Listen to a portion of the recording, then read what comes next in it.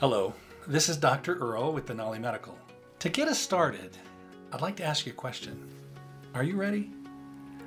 I mean, really ready. Are you ready to find solutions? Are you ready to find root source healing? If you are, well, let's go. Hi, Dr. Hello, Earl. hello. Hi. I know you're going to talk about something good. It's always good with you, so.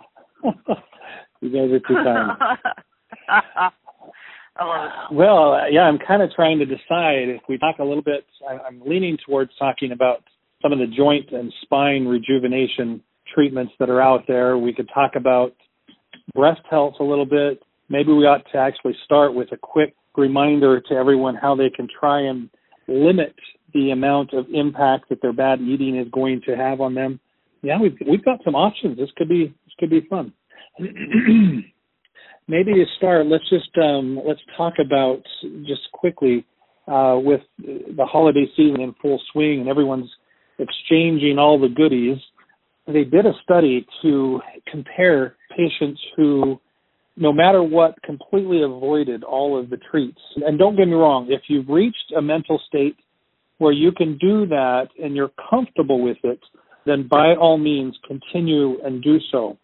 But they found that patients that really struggled and had this internal mental dilemma about whether they should have the treat or the snack or not, they ended up stressing so much over it. If they did or if they didn't, they achieved the same amount of elevated stress. And in the end, they found that elevated stress was actually worse than just taking advantage of a short period of time, enjoying the goodies, if you will, not going crazy, it's not time to eat an entire plate of cookies by yourself, but don't deny yourself to the point that you finish the day more stressed than if you just have, one or two snacks. Now, choose wisely, because again, one of the hard parts about this is someone hears that story and then they rationalize and say, wow, I can just have, Dr. Earl says, as long as I'm carefree and living the way that, living without stress in my life, I can eat whatever I want. And that is not the case. But it's interesting to know how powerful stress is in our lives, to the point that even sometimes eating unhealthy is better than the stress that we will inflict upon ourselves if we just constantly are in a state of denial. And like I said, and I've been in this nirvana, if you will, on several occasions where there is just no temptation. And if you're there, kudos to you. Don't break that.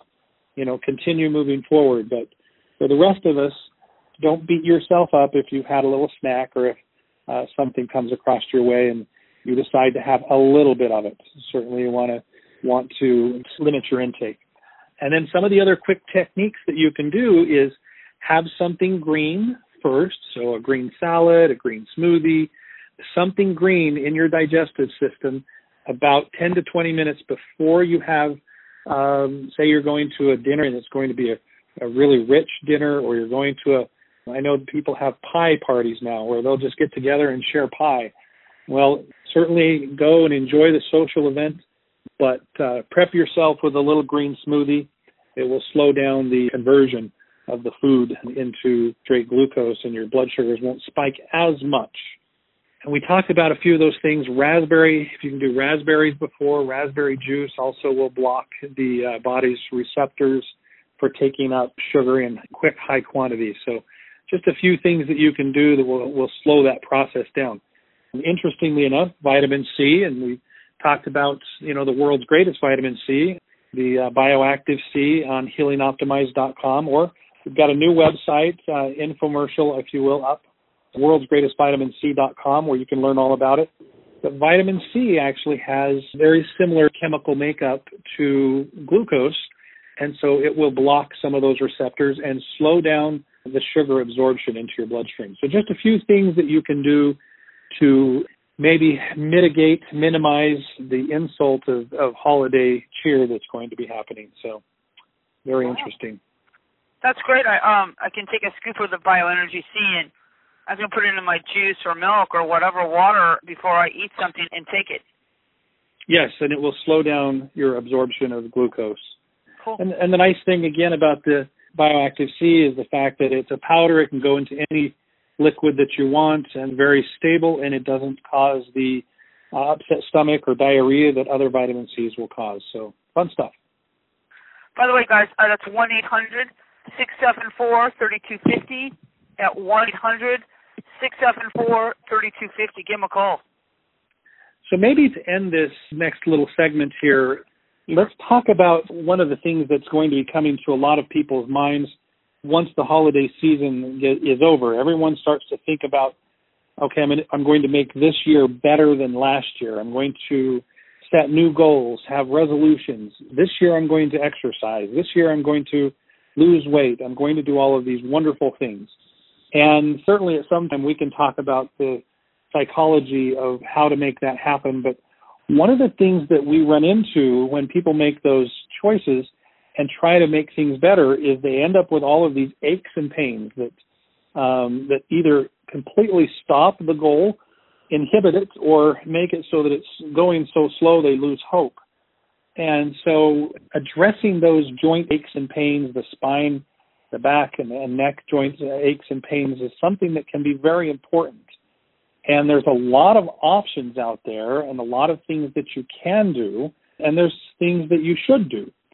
So obviously stretching and eating right and anti-inflammatory foods, things that don't drive inflammation in your body. Sugar is one of the worst, and here we've talked about ways to mitigate sugar, so again, be wise. But limiting those inflammatory foods and then taking anti-inflammatory foods can be very important. Anti-inflammatory foods, interestingly enough, are some of the healthy natural oils. So fish oil has long been known as one of the most healthy anti-inflammatory foods on the market. Certainly avocado oil, olive oil, coconut oil, and even ghee or a good grass-fed butter can actually be anti-inflammatory. And if you think about it, our bodies are machines and oils are lubricants, and lubricants help things move much better. We hear bad things about fats, but the bad things we hear about fats are the altered fats, the trans fats, the fats that we have to synthesize, and even vegetable oils have now been shown to not be healthy. So get back to some good, natural, healthy fats and help drive that inflammation down. Try to get into a physical therapist and get some stretching exercises that pinpoint your area that's having the discomfort. And many times you can get rid of the discomfort with just those two things. And then the other thing to keep in mind is that the difference between an acute injury, and these are words that we use in medicine, acute means something that lasts less than 6 to 8 weeks. In fact, the actual number is 6 weeks, but sometimes we'll let it go 8 weeks. And an acute injury is a trauma or an acute inflammation, something of that nature, that only lasts for a few weeks. And our bodies are designed that really we should be through the inflammation and irritation within 6 weeks. Anything that lasts longer than 8 weeks can be harder for your body to recover from, and that may need some additional help, either from your doctor or otherwise. Now, one of the first things that people reach for when they have aches and pains is we start to reach for pills, aspirin, Tylenol, ibuprofen, Aleve, those type of medications. The problem we're running into with those medications is they all have significant side effects.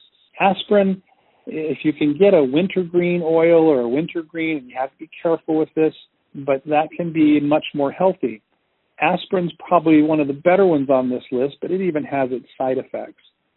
And the side effects for that, it does block collagen formation a little bit, which we'll talk a little bit later out when I talk about ibuprofen. And then it can thin your blood. It does block the platelets' ability to congregate, and so it will thin your blood. Now, that's a misnomer when we say thin your blood. It actually makes it so it doesn't clot, but that's the connotation that's out there. Tylenol, again, probably better than ibuprofen or Aleve, interestingly enough, for aches and pains in this realm. But its side effect is the fact that it's very hard on your liver. And so you want to be careful with the quantity of Tylenol you take. And it's not something you want to be taking day after day, week after week, month after month, because it will build up and it will damage your liver significantly. But certainly if you have an acute injury and You need it for a few days, take the Tylenol. I often tell my patients that if you have to choose between hurting and losing sleep or getting good rest by taking the medication, take the medication. The rest will do you more good than skipping out. And then last but not least, we talk about what are called the NSAIDs, non-steroidal anti-inflammatory medications. Ibuprofen, naproxen, those are the generics for these medications. And there's a lot of different brand names for them, but if you look for ibuprofen and naproxen, those are the generics. These are called non-steroidal anti-inflammatories, and there are some prescription versions of them, but these are readily available over the counter. And again, if you have an acute injury, something that just happened, and you have pain that's going to be lasting, you hope, just a few days, these can be good medications. Just understand there are significant side effects with those. And the biggest side effect is that ibuprofen blocks our body's ability to lay down new collagen. And you may think, okay, great, what does that matter? Well, collagen is really the groundwork protein, the foundational protein that makes up a majority of our body. Everything from our intestinal lining, tendons, ligaments, the capsules for our joints, and even our bones have a structure based on collagen. The elasticity of the skin, our lungs, all based on collagen. And if you actually talk now with orthopedic surgeons who are keeping up on their research reading, if you go to them with an acute injury, meaning you've broken a bone or even you have a severe tendon injury, they will actually tell you not to take these NSAIDs, ibuprofen, naproxen, and the like, because your body won't heal. It won't lay down new collagen. And what happens is we end up further destroying our tissue, and they're called anti-inflammatories. They do break down the inflammation on a short basis, but in the long run, they actually drive inflammation because your tissues will not heal. And this is very important to get out, is the fact that ibuprofen and naproxen can be some of the worst medications you can take with some of these injuries. Wow. Oh, that's good stuff, Dr. Earl. Thanks. Nick, how much time?